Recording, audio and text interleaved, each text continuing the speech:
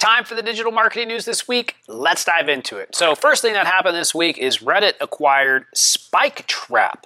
And this is going to allow them to have better ad targeting than ever before, because Spiketrap's tech will improve ad relevance and performance on the platform. Next, LinkedIn is working on a post scheduling option. So if you want to schedule posts on LinkedIn, you will be able to do that soon. Next, a new survey has come out that said that only 20% of people noticed ranking changes after the helpful content update. The helpful content update, one of the bigger Google updates to go out in a very long time, happened the first week in September, and it made it so that if you didn't have helpful content on your website, you did not rank as well. If you'd like to learn about the helpful content update, check out the video that I did on it on YouTube. Next story.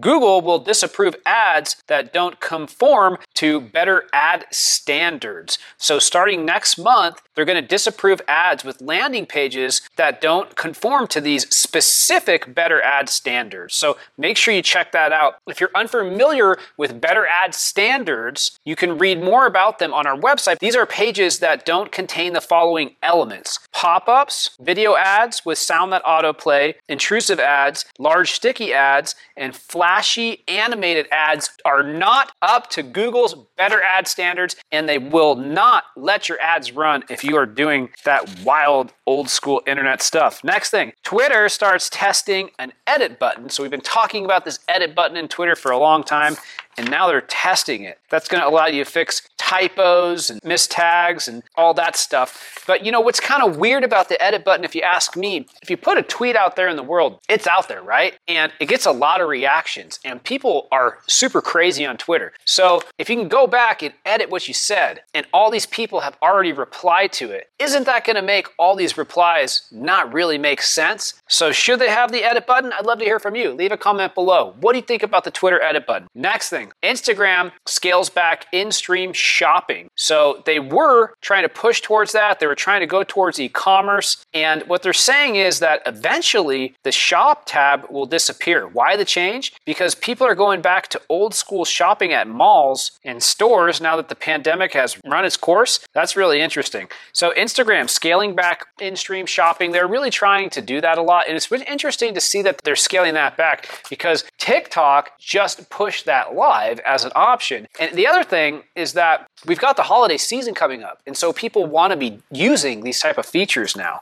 So learn more about that, but they're going to be scaling back those features. Next thing, Google says international targeting features in Search Console are soon going away. So Google chimed in and said that there's really no reason to use the geographic targeting feature in Search Console. Google can figure out the geography from other signals such as URL construction. He also said that that feature is soon going to go away. So inside of Google Search Console, you can specify a country. And they're saying that with this thing called the hreflang tag, which is a way to tell Google about country and language versions of your website, they can figure that out anyways. But the thing is that a lot of people don't have these country language versions configured, and they're a huge pain to set up. Although I've done many of them, it's not always the most fun thing to do. It does take some time. Anyways, that feature's going away in Search Console. Why? They just got over it, I guess. Next thing, Google updates a privacy threshold for analytics reports. So in both Universal Analytics and GA4, specifically, you can expect to see changes in the search query report in UA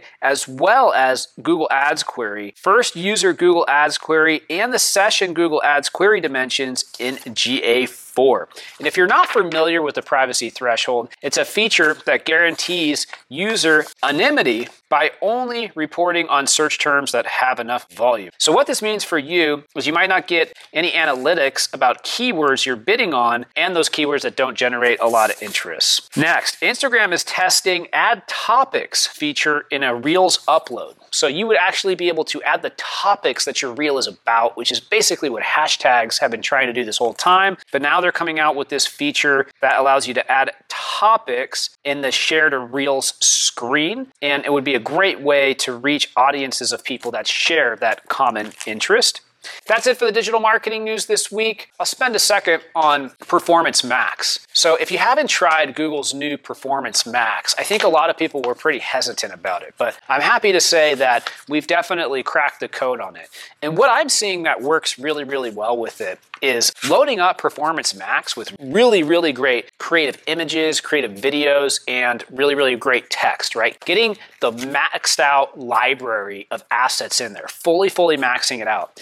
And then giving Performance Max the audiences that they need to be successful, right? Whether that be customer upload lists that you actually have the ability to upload, whether that be a 90-day retargeting window for your top pages, whether that be an in-market audience or even keywords, right? Now you've got this really amazing set of ad assets, you've got the audiences, and then the only other step is to give Performance Max the budget it needs to be successful. If you're not running $300, $500, $600 a day on a beta campaign, you can't really get the meaningful data to see if you're going to get conversions. But if you run that amount of money, you're going to see that algorithm really get self-improving, fantastic CPAs. So obviously, I'm excited about Performance Max right now, and I think you should be too. Other than that, we'll be doing a webinar very soon on digital PR, how to get the most press over the holiday season. So make sure to subscribe to our YouTube channel. Also, give me a like, give me a comment. I always appreciate it. It helps the channel, and I will see you next time. Have a great day. Goodbye.